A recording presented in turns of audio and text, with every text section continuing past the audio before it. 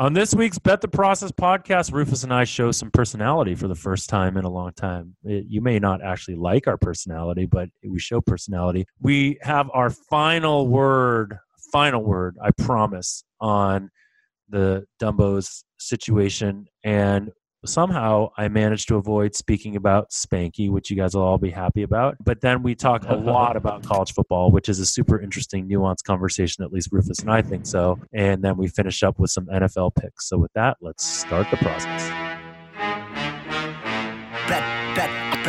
Bet the process.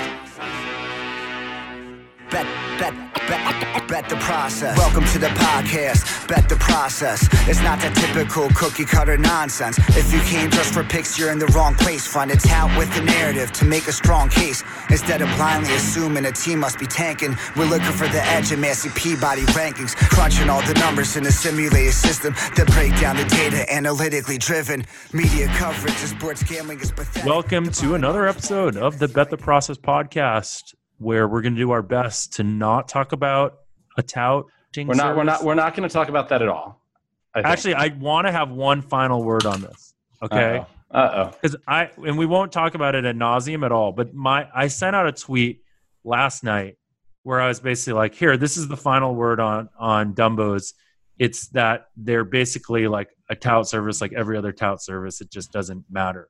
And the reason that I wanted to say that was that through all the subterfuge that someone that runs that place has put out there in terms of like guarantees and data scientists and all this shit, it doesn't matter. It doesn't matter if you have 500 NASA data scientists and machine learning experts from Google doing this and getting you the most accurate pricing, etc. None of that matters because these are tout services and all they do is tout and sell. And no matter how hard he has tried to be different, and I don't know how hard he's tried to be different, but he said he has, he does some of the worst shit of any tout service that I've ever seen. And so I'm done with it in the standpoint of trying to like discuss it at any kind of an intellectual level because there's just too much like ridiculous stuff that's happened that, you know, people are like, oh, well, this isn't as bad as Vegas Dave or isn't as bad as RJ Bell. And the problem is, I think in many ways it can be worse because of all like the misleading that has happened, which may not have been intentional, but who gives a shit? It's worse to be ignorant than it is to be, you know, malicious in some respects. Preach, Jeff. Preach. Okay. And you know what? And do you know what? I was watching the Fire Here's your last word on it. I'm going to take a last word too. First off, I was watching the Fire Festival documentary on the plane, and they said something about how that guy Billy McFarland, when he had that company Magnesis, was basically able to get these New York papers and news organizations to write articles that basically were press releases for his company. Yeah. And I think that's kind of what this tout service has been able to do in a way also, because let's face it, their leader is a smooth talking, he's a smooth talking salesman, and he's very good at that. And he was on a podcast last week with Plus EV Analytics, and I talked to on Twitter with Plus EV after that, and he said something about how, well, you know, I kind of came at him. I was like, well, you know, why didn't you ask about such and such? Like, why not? Why didn't you parlay those teams rather than tease them? And he said, well, you know, I hadn't actually on the fly. I didn't think about that. And he gets you. The podcast is a good format for him because he can basically throw something at you that you're not really expecting. And if you have a little bit of time to refute it, you come up with a nice explanation of why it doesn't work. But without that time, he ends up looking pretty smart. And I think the Billy McFarland analogy, if any of you guys haven't watched the Fire Festival documentaries on Netflix and Hulu, you should, because they're amazing. But like that Fire Festival analogy, the Billy McFarland, I mean, it totally is a really good analogy.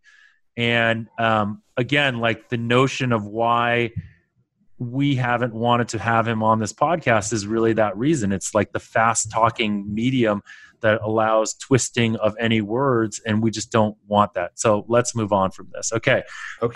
We're done. Yes. Sports like ball. The narrative. Okay. And let's talk about something else that just doesn't fucking matter.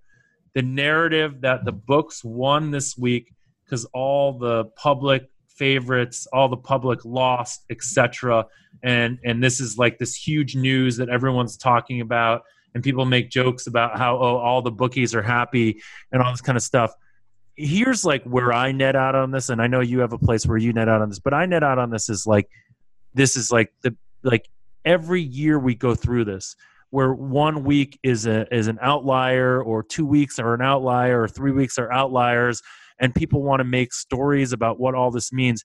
It's distribution, it's variance. That's all this means. It means that over the course of a season, if you take arbitrary endpoints, and yes, a week is an arbitrary endpoint because it's just 15 games that happen to happen on the same weekend, that you will get very outliers in terms of small sample size. You will get 11 and 4 weeks, so you will get 3 and 12 weeks, and that happens. And it means nothing but the fact that distributions aren't perfect in terms of how they occur. Like if you flip a coin 100 times, there are going to be streaks where you get 10 heads, and it doesn't mean that heads is a better pick than tails.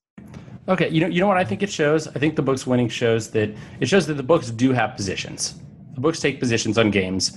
A lot of that is because they have teaser and parlay liability, but they have positions.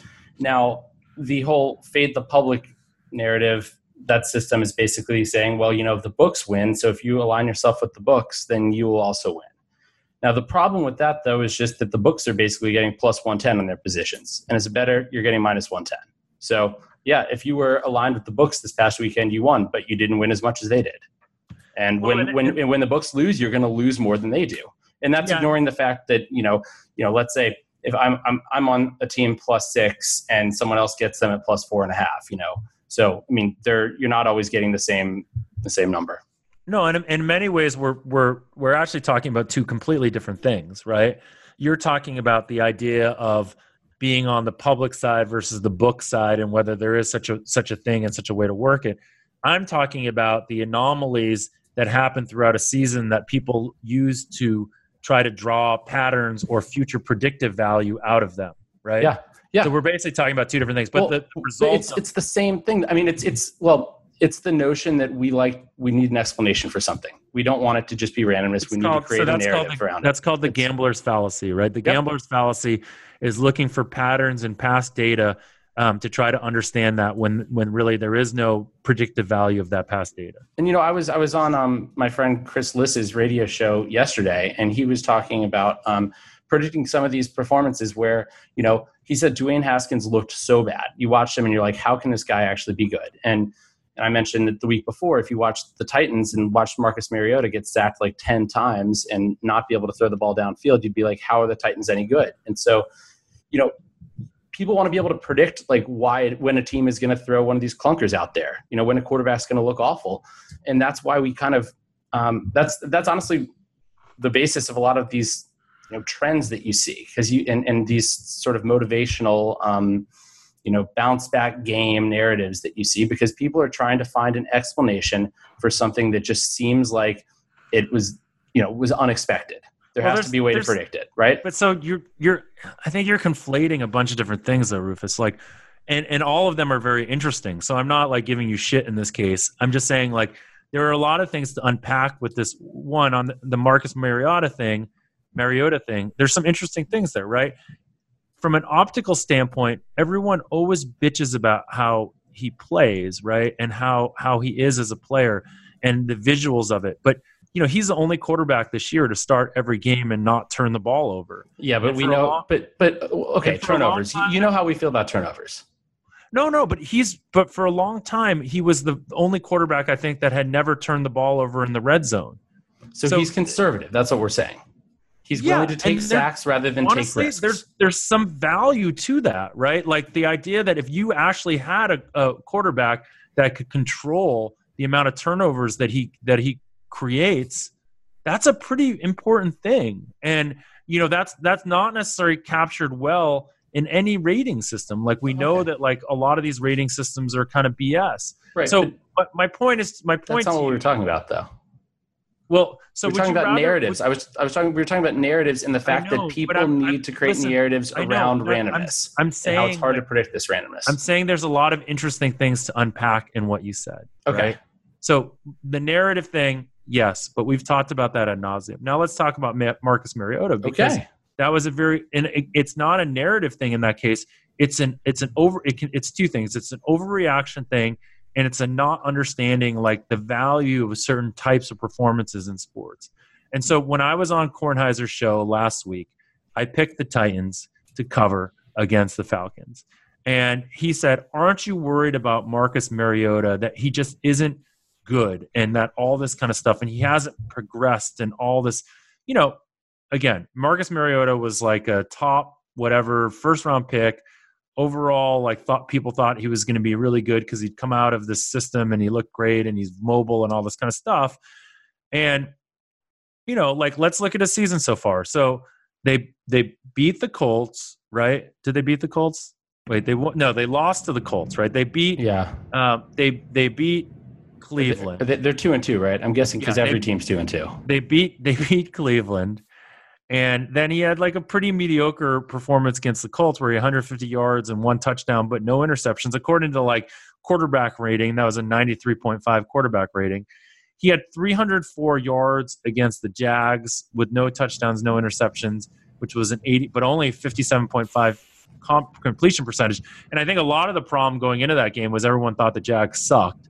And it seems like the Jags defense may be pretty darn good. Yeah. And then he had a really, really nice performance against the Falcons. And so my point is that, there is this narrative that's been created that Mariota is a terrible quarterback, right? And that he hasn't progressed. But he is a quarterback that does a certain thing. Would you rather have Mariota's performance against, say, the Jaguars or Jameis Winston? Or Jared Goff's performance against Tampa Bay? Well, obviously, I'd rather have Mariota's performance because it was better. Right, but no. Mariota against the Jaguars. Yeah. Oh, sorry. I thought you were talking about Mariota against the Falcons. Right. Obviously, I would take Goff's, even with all the turnovers. Yeah. Well, are we saying that? Yeah. Do you understand what I'm getting at? Like, yeah, but you know what? You have to be able to move the ball down the field. If you can't move the ball down the field, you can't score. I don't have the answer to that. Well, I'd have to look at the game. I'd have to look at the grades and all that. At what cost, though, right? And so, I think ultimately, this is a very interesting question, which is if you actually do somehow have the ability as a quarterback to control how many turnovers you have, is how much value is there to that, even if it is at the cost of stretching the field and all that kind of stuff. And this is probably a question more for the Josh Herms, whatever, Myers and the Kevin Coles of the world who study this kind of stuff more than we do. But certainly it is an interesting question, I think.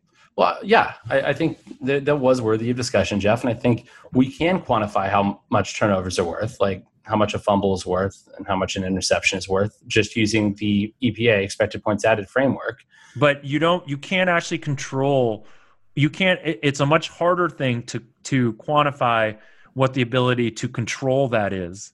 Well, I mean, we can totally predict a quarterback's interception rate and a quarterback's like I have for example, when I do props, which I don't generally do in the regular season, but I predict fumbles.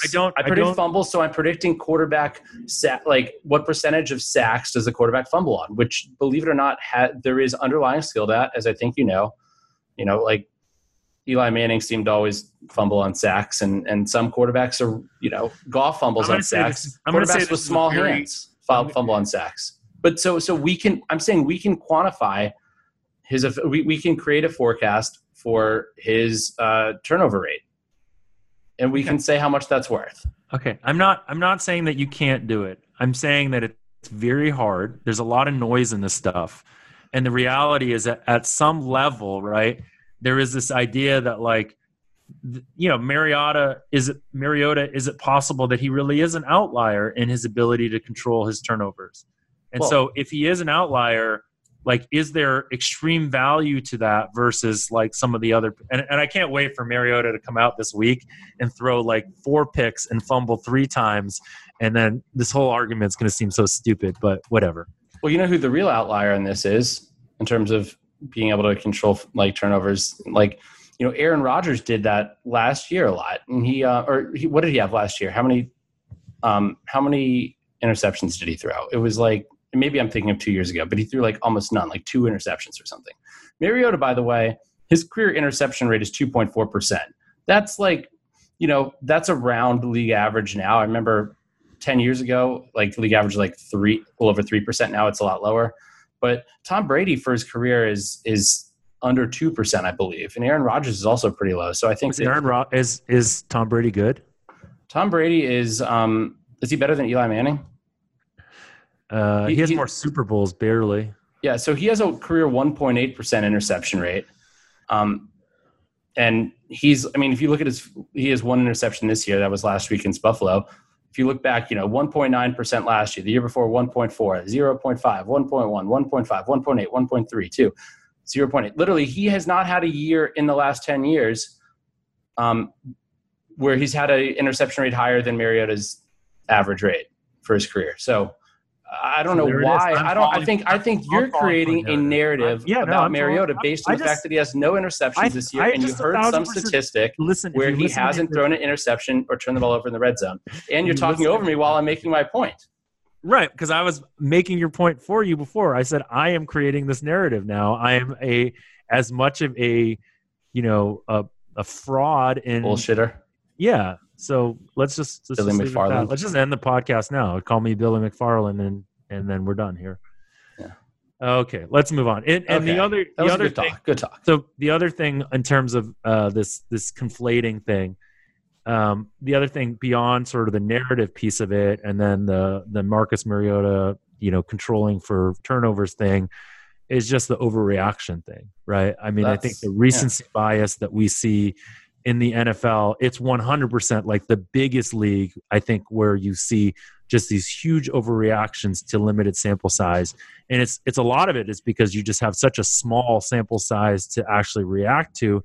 And so many of these games are so public in terms of how you see them. So, last week you had, Oakland was a team that like basically everyone had, said was terrible and blah, blah, blah. And like the whole Dwayne Haskins thing, that kind of pisses me off that Liz said that. And I know Liz pretty well also. It surprises me.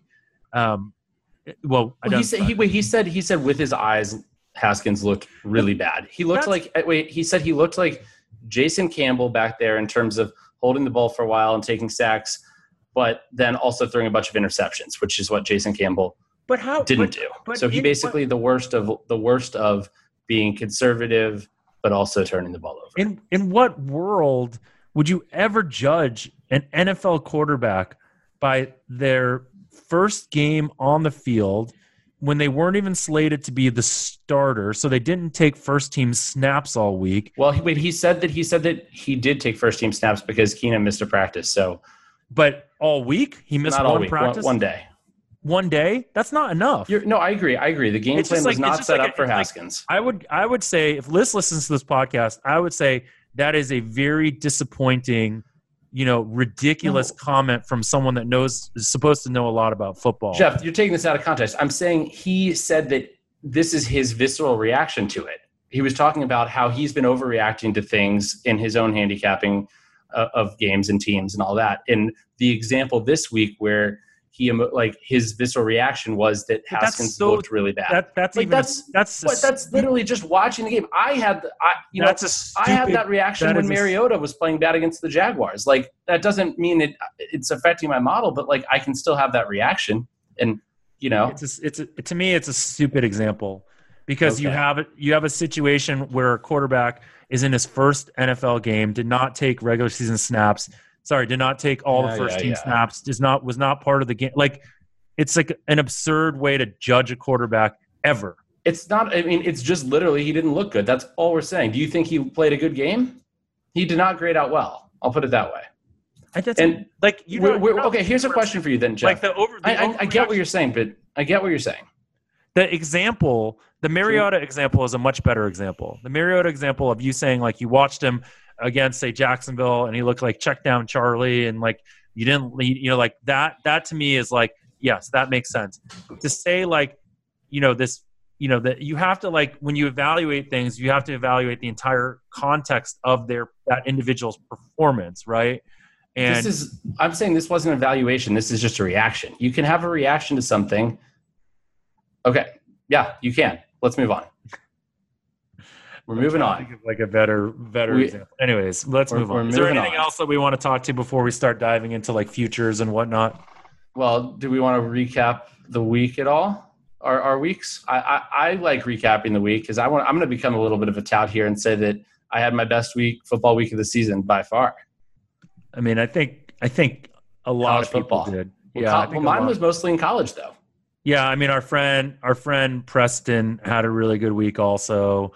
It was generally, I think, a very good week for most people that are professional bettors. I went through it. I was I had ended the previous week, like to get back to even on like an 11-3 run on the later games. This week I went 2-5 on my college football totals, but 17-4 on my sides. And the great news about that is the fact that you're able to get more down on sides than totals. Naturally. So 30-12 college football run on star bets that I placed that nobody can even verify. And I'm not selling anything or giving any picks away. You're not independently verified by some accounting firm that I've never heard of? I'm verified by Google Documents, which, Google is, I think, a bigger company than CohnReznick. You think? Probably. How are we defining company and big? Market cap. I know. What is Google's rank in terms of market cap? High. Do you know? That's good enough. What are the highest? Do you want to know? I'm kind of curious. I don't want to know. Highest market. The funny thing is, Jeff, I'm the one that has ADD, and you're the one who's being ADD. I want to know what highest market cap companies are. You don't want to know that? The largest 4 companies by market capitalization. Can you guess what they are? Don't look it up. I'm not looking it up. Can you guess what they are? In the world? Google, yeah. Google, Apple, Google, Amazon. Name them in order. Microsoft, Google, and there's no such thing. It's not Google. Google's not one of them. I know, it's Alphabet. Or whatever, it's Microsoft, right? Apple, Amazon, and Alphabet. Okay, exactly the ones you'd expect. Yay! All right. So, do you know what do you know what animals killed the most humans in the last 10 years? What animals kill? Just if we're talking about random non-sports related things, and humans. Well, that's probably correct. But sorry, let's not get political. Let's just move on. That's what I'm. What animal killed the most? I don't know. I could look it up. I think that's interesting. Why would you bring something? I think it's interesting too. Personally, I think I hope it's the hippopotamus because no, it'll be a mosquito. The mosquito is obviously number one. Is it a mosquito an animal? Yes. Oh, interesting. Insects are animals? Yes. Oh, okay. Interesting. Yeah. They're we're trying to go with what our friend Randall told us, which is to be a little bit more entertaining or have a little bit more personality.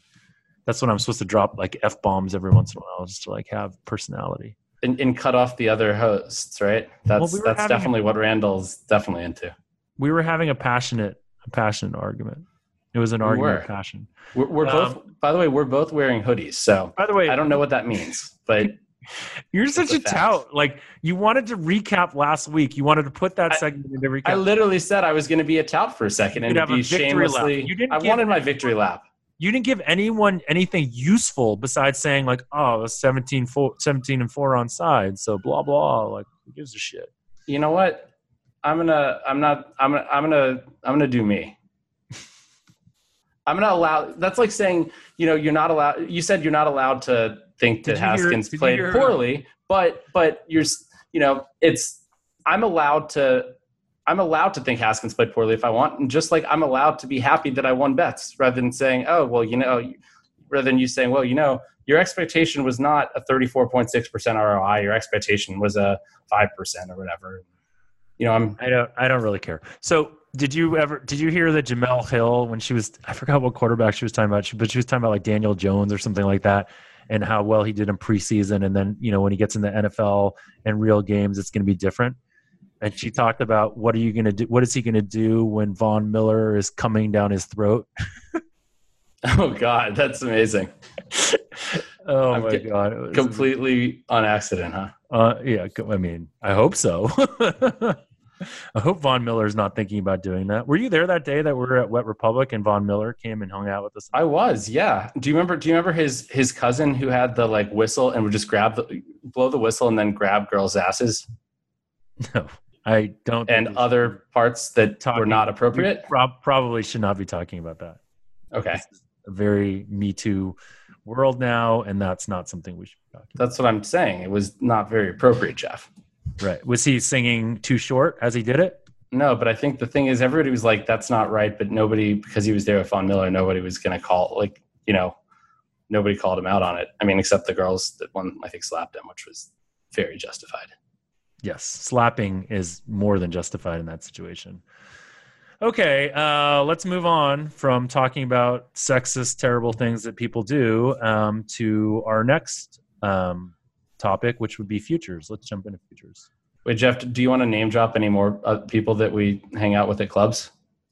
That could be fun. Were you there when Simeon Rice came out and we played blackjack together? No. That wasn't at a club, though. Who else do we want to name? Were you there when Jerry Stackhouse came and hung out with us? Nope.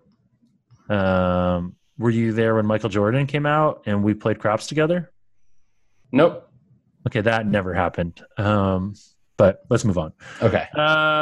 College football futures, or hey, Rufus, if the season were to end today, what do you think the committee? Who would be ranked number 1, 2, and 3, and 4? Who would be in the playoffs?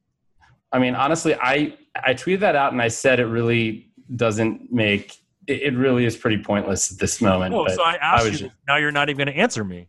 I mean, to me, that's so that's a strength of resume essentially that I put out, and it basically had like Clemson at like number 8 or something like that because really. Clemson, well, right. I mean, it's not. Well, this is ignoring priors. It's saying if the committee is making the decision, if the committee, let me finish. If the committee is making the decision based on what has happened this season, what has happened on the field, that's what.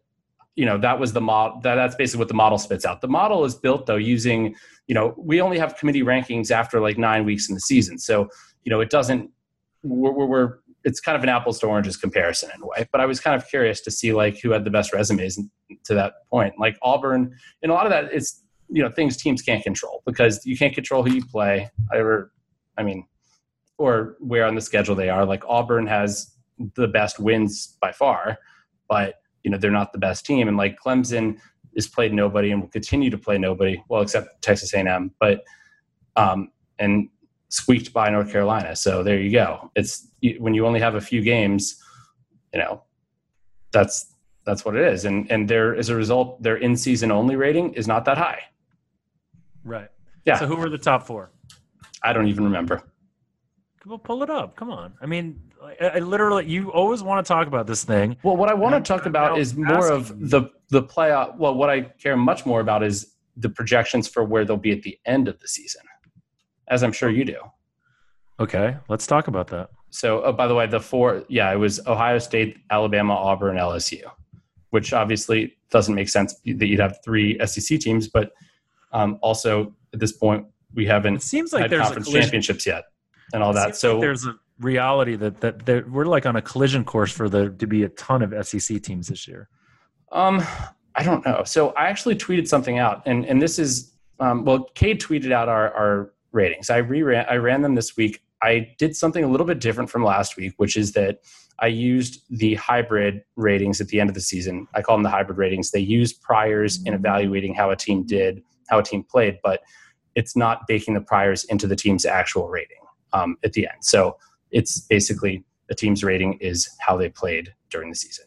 And so when I normally simulate, I simulate the movement of the team's rate, the Massey Peabody rating overall based on how it moves. But I added we simulate the hybrid rating too, but I do it make it move the same way as the regular Massey Peabody rating moves, which is not actually accurate because the hybrid rating is going to move a lot more because it doesn't use priors. Sorry, nerd alert. But so we get, but the whole point of that is that it's going to be a little bit less reliant on the priors of a team. So that shouldn't have Alabama and Clemson quite as high. But the problem is that Clemson is so low compared to the other top teams that I think it's, it's lower on. I mean, I expect they're going to, go back up. They're because they are a better team than that. So it's still using their actual ratings, like my predictive ratings, to simulate out the season, but we're using that hybrid rating at the end it is sort of one of the variables in the committee selection. But one thing I noticed is that, and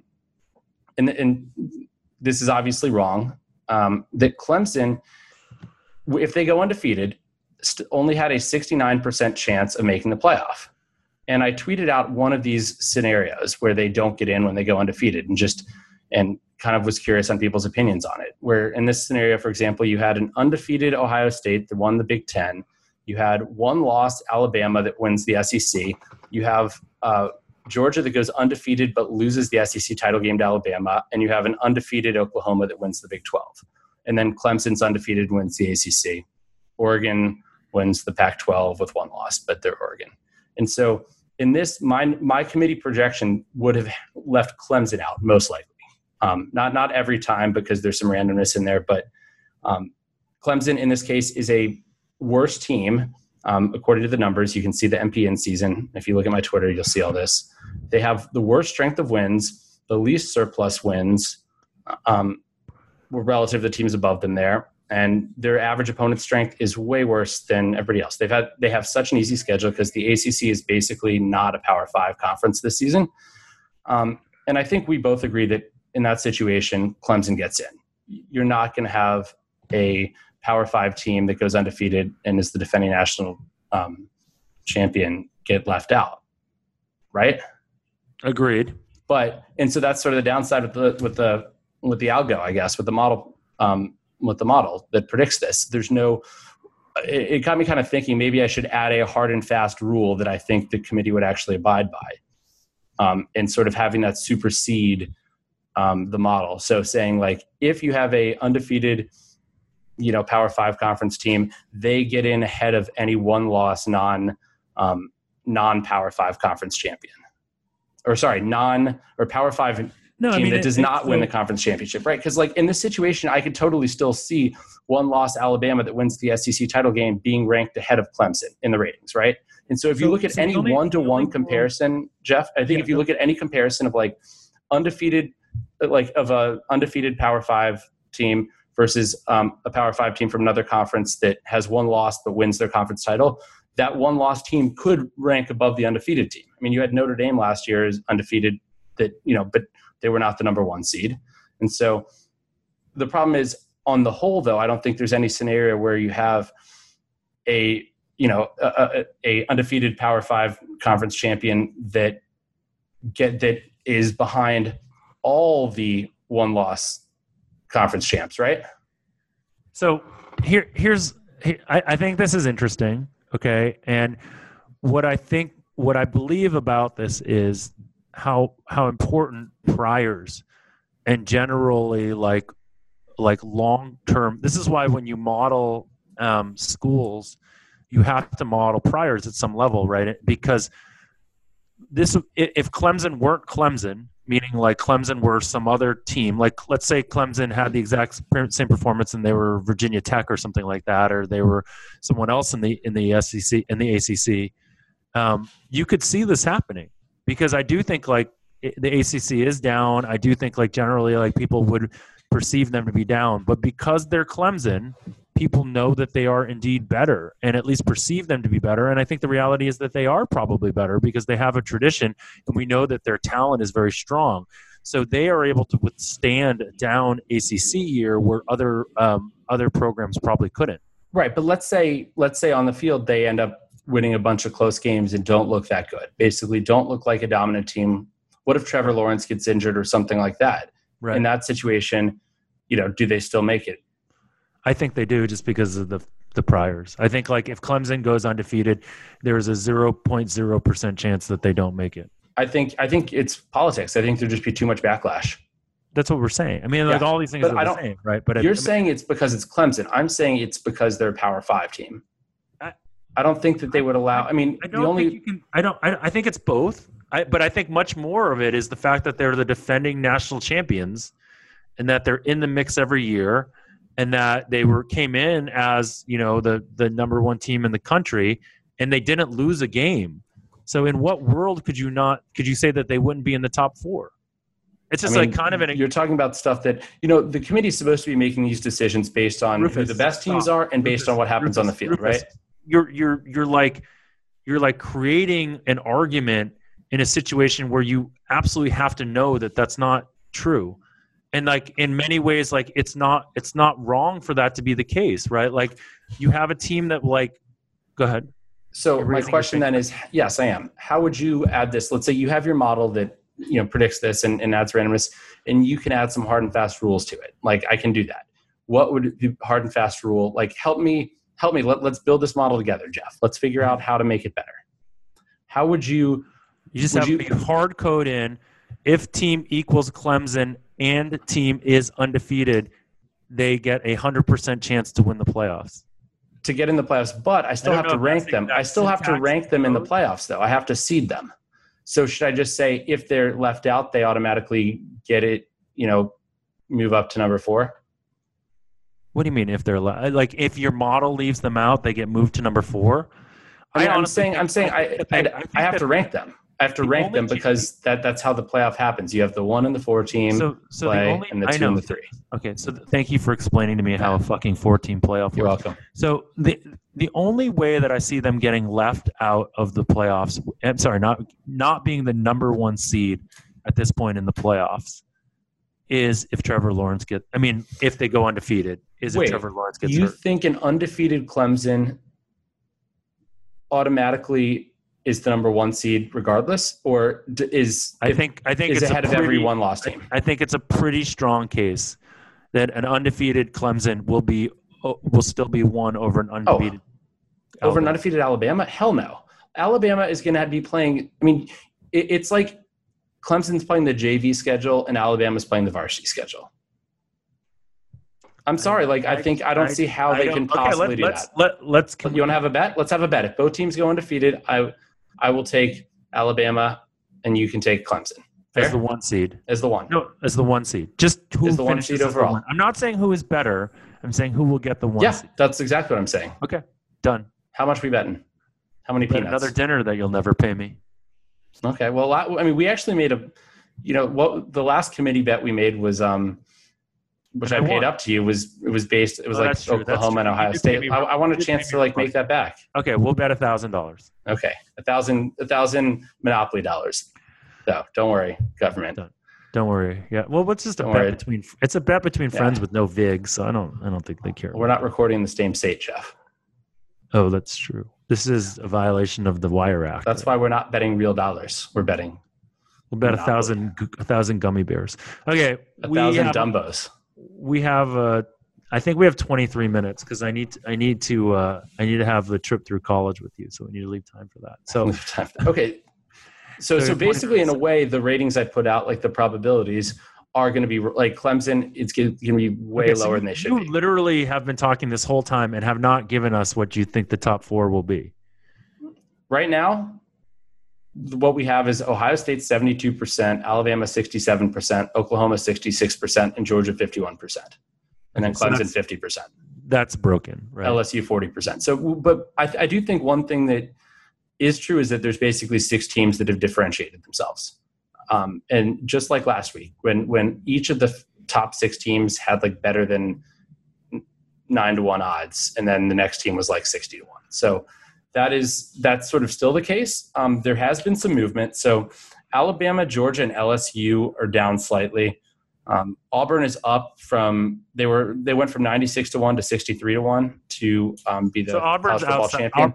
Auburn is outside of that 6, right? Yes, and that's because Auburn has literally the toughest remaining schedule. The 5th toughest remaining schedule in the country. Florida has the toughest. LSU has the 7th toughest. So Auburn has they have the most quality wins by far. They beat Oregon, and last week they blew out Mississippi State. And what was the other big win they had? It was a good one. Trust me. Auburn beat Oregon. Right. They beat Oregon. So they beat Oregon, and they beat Texas A&M. That's who it was. Mm-hmm. They beat Texas on the road.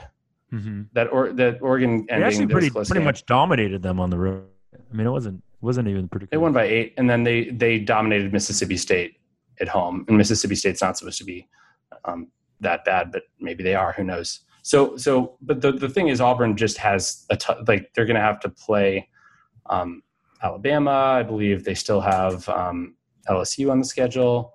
I still project them at 2.8 losses, so they're still very much on the outside.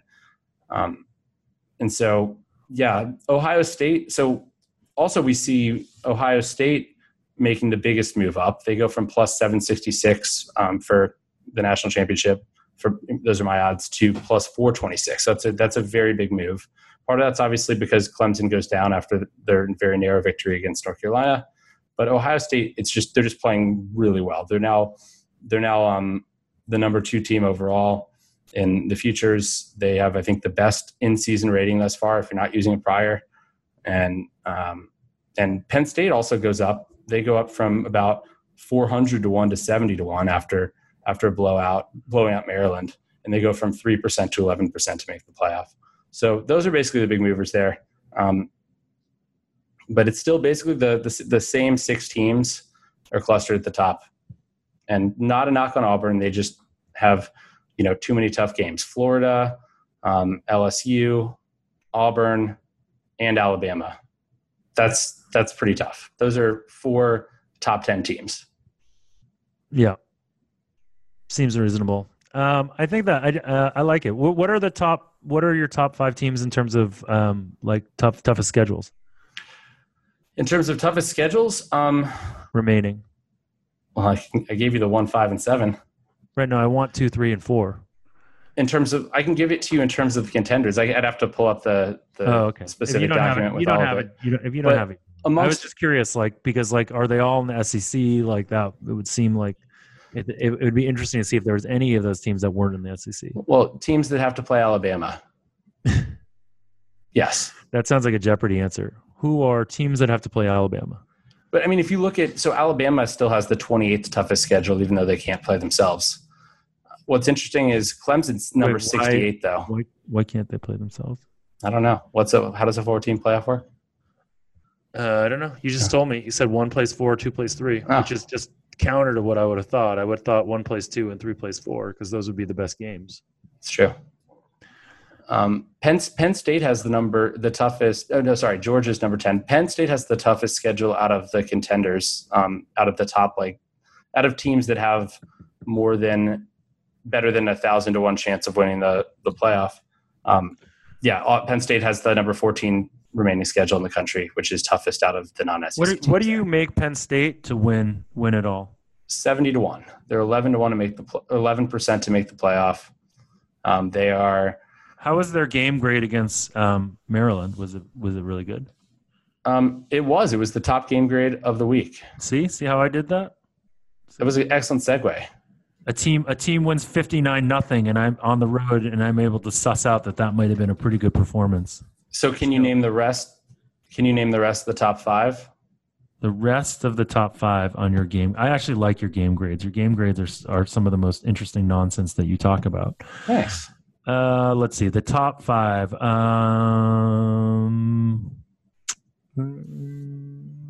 Hold on a second. Where is James Holzhauer? How about Oklahoma? Did they make it? Oklahoma, number 7.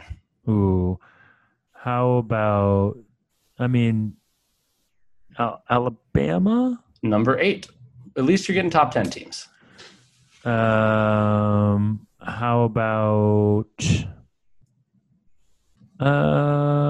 about Michigan? Michigan? They killed Rutgers. Oh, no, number 14. Ohio State had to have been up. Ohio State, number 2. Yeah. Against Nebraska, 48-7. Nailed that one. You might not get 3 and 5 and 6. So Cincinnati is number 3. I was actually going to say Cincinnati, but Marshall. I guess your system seems to really reward road teams. Well, it rewards road teams more than it's tougher to win on the road, so it controls for that. How about SMU? Southern Methodist, number 15. Wow, that's not very good. So okay, tell us what the rest were. Okay, so we got Auburn beating Mississippi State 56-23. They're number 4. And then Duke, number 5, 45-10 against Virginia Tech. Yeah, that actually makes sense. Hawaii against Nevada, 54-3. They're number 6. Then Oklahoma, Alabama, TCU with their blowout of Kansas, and then Houston with the 46-25 win against North Texas. The best, let's see, out of the teams that lost. Clemson actually surprisingly still comes in at the number 18 game grade. So they're still, even though they only won by 1 and didn't look like they played that well based on just a cursory look, they graded higher than Utah, which beat Washington State 38-13, and graded higher than Notre Dame, which beat Virginia 35-20. So they weren't. Yeah. Good. Well, we're in college. Do you want to give a quick college pick for this week? Yeah, I went through like half of the slate trying to like find the picks I liked the best. So, there might be some of them might be actually further down, but I'll give a few. How many do we want? Everyone likes your college picks because I think they've been doing well. So I hope so. Someone said they would recap how our picks did because I'm not generally writing them down. Yeah, we're really bad at that this year. We're touts with zero accountability. It's amazing. We're fewer concerned about picks this year than we have been in the past. Yeah. Okay. I'll give more picks this week. Because I'm feeling confident because of that. Because I'm on a run. I'm on a heater. Yeah, that means I'm due for a losing week. Either that or I've found. Do you have a guarantee? Do you pay me back if I bet these and lose? Because that's what I'll definitely pay you back. Yeah. Okay. Anybody that you have a money back refund. Any money you paid me, I will give you back if these picks lose. Times 3. Times 3. Times 10. No, Jeff, can we afford that?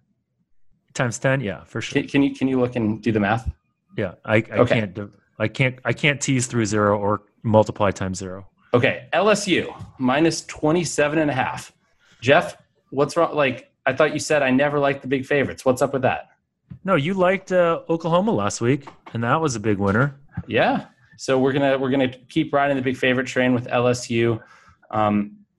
Against Utah State. We're also going to go with. I have to do this. We have to go with. Actually, no, I don't think I'm down on this. I'm waiting to get a plus 14 out there. So I'm hoping the 14 is going to come up. Oh, I did. Yes. Okay. I got 14.5 somehow. We're going to go with Rutgers because they're official. We have to do this. We're going. So Maryland is no longer going to be an official Bet the Process team. We are sticking with Rutgers, and they're playing Maryland. But that line's down to 13, dog. Is it down to 13? I make it. So their quarterback is questionable, their starter, but the guy that's been starting was their starting quarterback last year. And according to some article in New Jersey, some reporter thinks that he should be given a chance to be the starter because he's made a big improvement. I don't know. I was doing my research. Some writer. Yeah, that's research. So, but the research is the fact that maybe he's made a stride forward, but either way, he's not an unknown backup. He's a guy with 13 games started in his career. So I make the line Maryland only minus 8. But I'm guessing Maryland's either going to get blown out or blow them out because that's what they seem to do every week. Right. We'll also go with, should we go with an underdog? Let's go with an underdog. Kent State. Plus 36 against Wisconsin. And we will go with can I name them as a Bet the Process team? Army. Because I wanted to, and you have to sing the Army song every time you do this. That's on brave old Army team. Yeah. On to the fray. You know what? Come on. Fight on to victory. I don't know victory, because that's the fearless Army way. Yeah, Army plus 3 against Tulane. I think they should be a 3-point favorite. Tulane has played well so far this season, but priors. Okay. So you like Army? I mean, I love Army. Why wouldn't we love Army? Anytime to bet on Army is, and it's patriotic. It's basically +3 even. It's patriotic. Here we go. Okay, so we gave out Army +3, Rutgers +13, Kent State +36, and LSU -27.5, something like that. I'm curious to see if you move these, if this podcast moves this shit now. Now that you have 20, I saw you have 24,000 followers or something like that on Twitter. Wow, it's really. I don't think this is like real. Back in the day, people used to grow Twitter followers by like really schemy ways. You're like literally growing them by producing content, and I'm impressed, Rufus. Oh, Jeff, I feel good. You're gonna make me girl blush. Feel good about you. Okay, let's move to the NFL. Okay, I can close up all these. Am I safe to close all the college windows? Yeah, let's go to NFL. Let's spend about 10 minutes on the NFL and give people a couple picks in the NFL and then be done with it. I thought our college conversation was nice and nuanced, and we had some pretty good arguments, and I dropped a couple F-bombs. So I think we've fulfilled our quota for the week. Randall will be happy. In the NFL, do you feel like the main lesson is that a lot of what you said in terms of like parity and people being centered around the same is sort of coming in and coming to fruition? And do you feel pretty good about the fact that, I mean, the two teams obviously that people are saying as outliers for this parity are essentially the Redskins and the Dolphins. Yes. And I guess Redskins and Jets. But now I guess what about Dolphins and Jets. Right. But the Jets are only really in this category because they don't have Darnold and they're down to like the 7th string quarterback. Really? I guess. I mean, but Darnold's questionable this week, and well, Darnold has mono, right? And you can't really play mono because if you have an enlarged spleen or whatever, and it ruptures. Right, but you get over it eventually, just like most injuries and illnesses and stuff. So he's cleared for contact drills now or something like that. So are you cleared for contact drills? But he hasn't like lifted and stuff, so his muscles have atrophied. Drills? No. I'm clear for takeoff. Are you clear for our decathlon that we're going to do? Seriously, when are we doing this? We need to do this. I know we do. I'm really excited. Maybe this off season. It's getting harder and harder for me to think I can compete because I'm just getting older and older. Well, and the other thing is I'm living in a building that has a half court, and I'm shooting a lot of free throws and 3-pointers, and I'm up to. Like, yes, these are open for 3-pointers, but I'm hitting like 48% of my 3-pointers now. So you're like a little savant. And over 80% free throws. It's amazing. If you practice something, you get better. Who would have thought? Who would have thunk? So I do think that, I mean, you're right. So there's a bunch of 2-2 teams. Big whoop. I think that's, we're 4 games into the season. There's 13 of them. There's, if you were flipping coins, you would, you'd be expected to only have 12. What was the most surprising result last week for you? Because there were a bunch of surprising quote unquote results. And what was the most surprising for you? Let me pull up my game grades here so I can remember. I think a lot of people would say Cleveland against Baltimore, but I'm honestly not that surprised. It feels like those are two teams where I feel like Cleveland seems like they're a pretty high variance team, and Baltimore is a team that kind of is reliant on one particular aspect of their game on offense generally. I mean, if someone can shut that down, they could be in a hole. But so that was surprising. There was a lot of surprising games. I mean, you have Tampa against the Rams. You have Oakland beating Indy. Okay, Rufus, I'm trying to come up with This is number. The whole reason I asked you which was the most surprising, because yes, I agree with you. There were a lot of quote unquote surprising results. So what I'm trying to do is extract out like what was the most surprising result in your mind. And I'm trying to think out loud about that. I'm glad you didn't say talk out loud. I hate it when people say that. It's like, of course you're talking out loud. I'm going to go with result or how a team played. I mean, however you want to define it. Like what surprise? Define surprise. Whoa! Oh my God! It's party. Like I was going to say how bad New England played on offense. There you go. Even though they won. See, that's great because that most people wouldn't have said like, "Oh, that was the most surprising." But yeah, I think that's a good one. That's exactly what I was getting at. I think my surprise is how badly the Giants beat the Redskins. I was not surprised, even though I bet on the Redskins, unfortunately. The Redskins are garbage. They will be forever until Dan Snyder sells the team. I think I also bet on the Redskins. They're also cursed because their name, they're built up. Their stadium was built on an Indian burial ground, and their name is offensive. So why is their name? There's no hope. That's by the way, I factor that in my futures model now. What? Why are they? Is this like the Brady Bunch? I don't know. I still think they should just keep the name and just change their mascot to Mr. Potato Head. Okay. And just be like the Potato Redskins. Do you want to give some NFL picks? We can do that. Do we have any other NFL discussion we want? Do we want to talk about how this changed the futures landscape or any of that? No, let's save that for next week. We did a pretty good deep dive on college. We did. Okay, let's definitely give some NFL picks then. We're each given 2, is that right? Yep. I was 4-1 on the Kornheiser show, by the way, last week. So put that in your pipe and smoke. Boom. What's your ROI on the year so far? I'm now like 1 under. I don't even know. I mean, like across everything. Well, I mean, I guess it's probably harder. I don't track quite as well as you do. I don't know. I don't track second half that well, but I track like the pregame. I track pregame stuff. Anything that, depending on how stuff is getting split up, if I have to. Some things we have to track well for that reason because we have different people placing. Yeah. So we went, I think 8-0 on NFL pregame sides last week. And one of the guys that I work with on this, looked at the numbers, like, oh my God, we had such a great NFL pregame thing.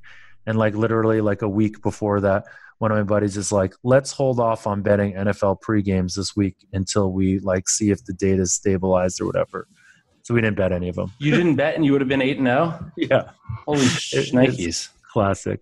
That's not good. I had a good week on sides as well. Not as good a week on totals, but it was still a nice week. Okay. It wasn't a 34% ROI that I had in college, but I'm up to 5.93% ROI for the year on pregame football. So which is totally good. I'm happy with that. Fade the Rufus is the fade the Rufus. Okay, I'm going to go first because I want to get. I'm afraid you're going to take my games. I'm going to take Oakland and London. Ooh. Plus, is it still 4.5? I have 4.5 in my sheet. It's 5 where I'm looking. 5. I got it at 5 and 4.5 reduced. It's 5. No, it's not 5 minus 115 on Chris right now. Oh, you want Oakland, so plus 5 minus 105. Oh well, yeah. Wow. Okay, so the market doesn't agree with me here. Mm-mm. Our numbers like the Bears in that game. You like with Chase Daniel? Chase Daniel's playing? Yeah. Yes. He's a guy that there's a big difference. There's a discrepancy in how he's valued in the player model and the Massey Peabody model. Okay. So you're taking the Raiders plus 5. We'll give you plus 4.5 since it's plus 5 minus 105. So. I would like to plus 4.5 sounds fair because that's where. Well, I think that's reasonable. Well, how about plus 3? Just because we will, that way we're not plus 3. I'm kidding. You said it's plus 5 minus 105. Why would I take plus 4.5? It's not plus 5 minus 115. Sorry. So I was just. I still keep thinking that you're on the Bear. I don't know what I'm thinking. So we're Oppo there. So you'll take plus 5. So we're Oppo there. Is that right? Yes, we are. Okay. Oppo. But I'm not. That's not one of my official picks on the the Process podcast. Okay. As we give out both sides of a game, good for us. Just like Jason McIntyre, right? We need to have Sizzle on just because it'd be fun to kind of talk to him about why he hates all these people so much. And I understand why he does, but it'd be fun to sort of go through his methodology for hatred. What's his model? What's his model for hatred? I think we should definitely have him on. Let's do it. I don't even know who he is. Do you know anything about him? No, we can. I find him to be a very, very, very entertaining follow on Twitter. He goes out of his way to actually track people's record, play Travis's record. I'm gonna take the Packers plus 3.5. Packers plus 3.5. I'm in agreement there. I'm just gonna throw that out there. Okay. I'm also on that. Although for miniature money, I don't know why. Miniature. Okay, next. Why is our money so miniature in that game? Next is going to be. Honestly, I don't like a lot this week. I'm gonna throw that out there before I give you this play. Just checking the line to make sure it's still there. The G-Men. plus 5.5. G-Men. I think we're on that also. Good. Because we both agree we always lose. Is that true? I don't know. I made it up. Such a negative take. What do you have as a line for this on the Saints game? That's where the hell is that game? Okay, bottom of the board. I make it the Massey Peabody line's minus 2.8. The player model is minus 4.1. Yeah, I'm going to take the Saints there, minus a 3. Okay. So my combo line's minus 3.3. So it's minus 3, minus 117. Should I take a minus 3, minus 3.5 there? Can we do an Asian handicap for you in honor of you being Asian? Yeah. I mean, maybe just if you're hearing this, I think it'll go down. I think you can get 3. I think you should wait and try to get 3. Maybe 3 slightly juiced, but not too juiced. I mean, minus 3, minus 117, penny minus 3, minus 119. Yeah, it's going to be hard to get a true 3 though. Just 3.25. We have to be honest in our pick touting.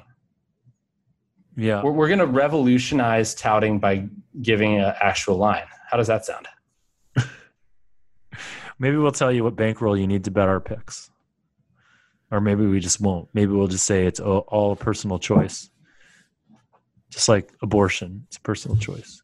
Okay. I think that's it for this week. So all 4 picks for joining us. And with that, have a great week. We'll talk to you guys all soon. Crunching all the numbers in a simulated system that break down the data, analytically driven. Media coverage of sports gambling is pathetic. The bottom line is watered down. It seems like they don't get it. Puppet teaser, but the engine's running off unleaded.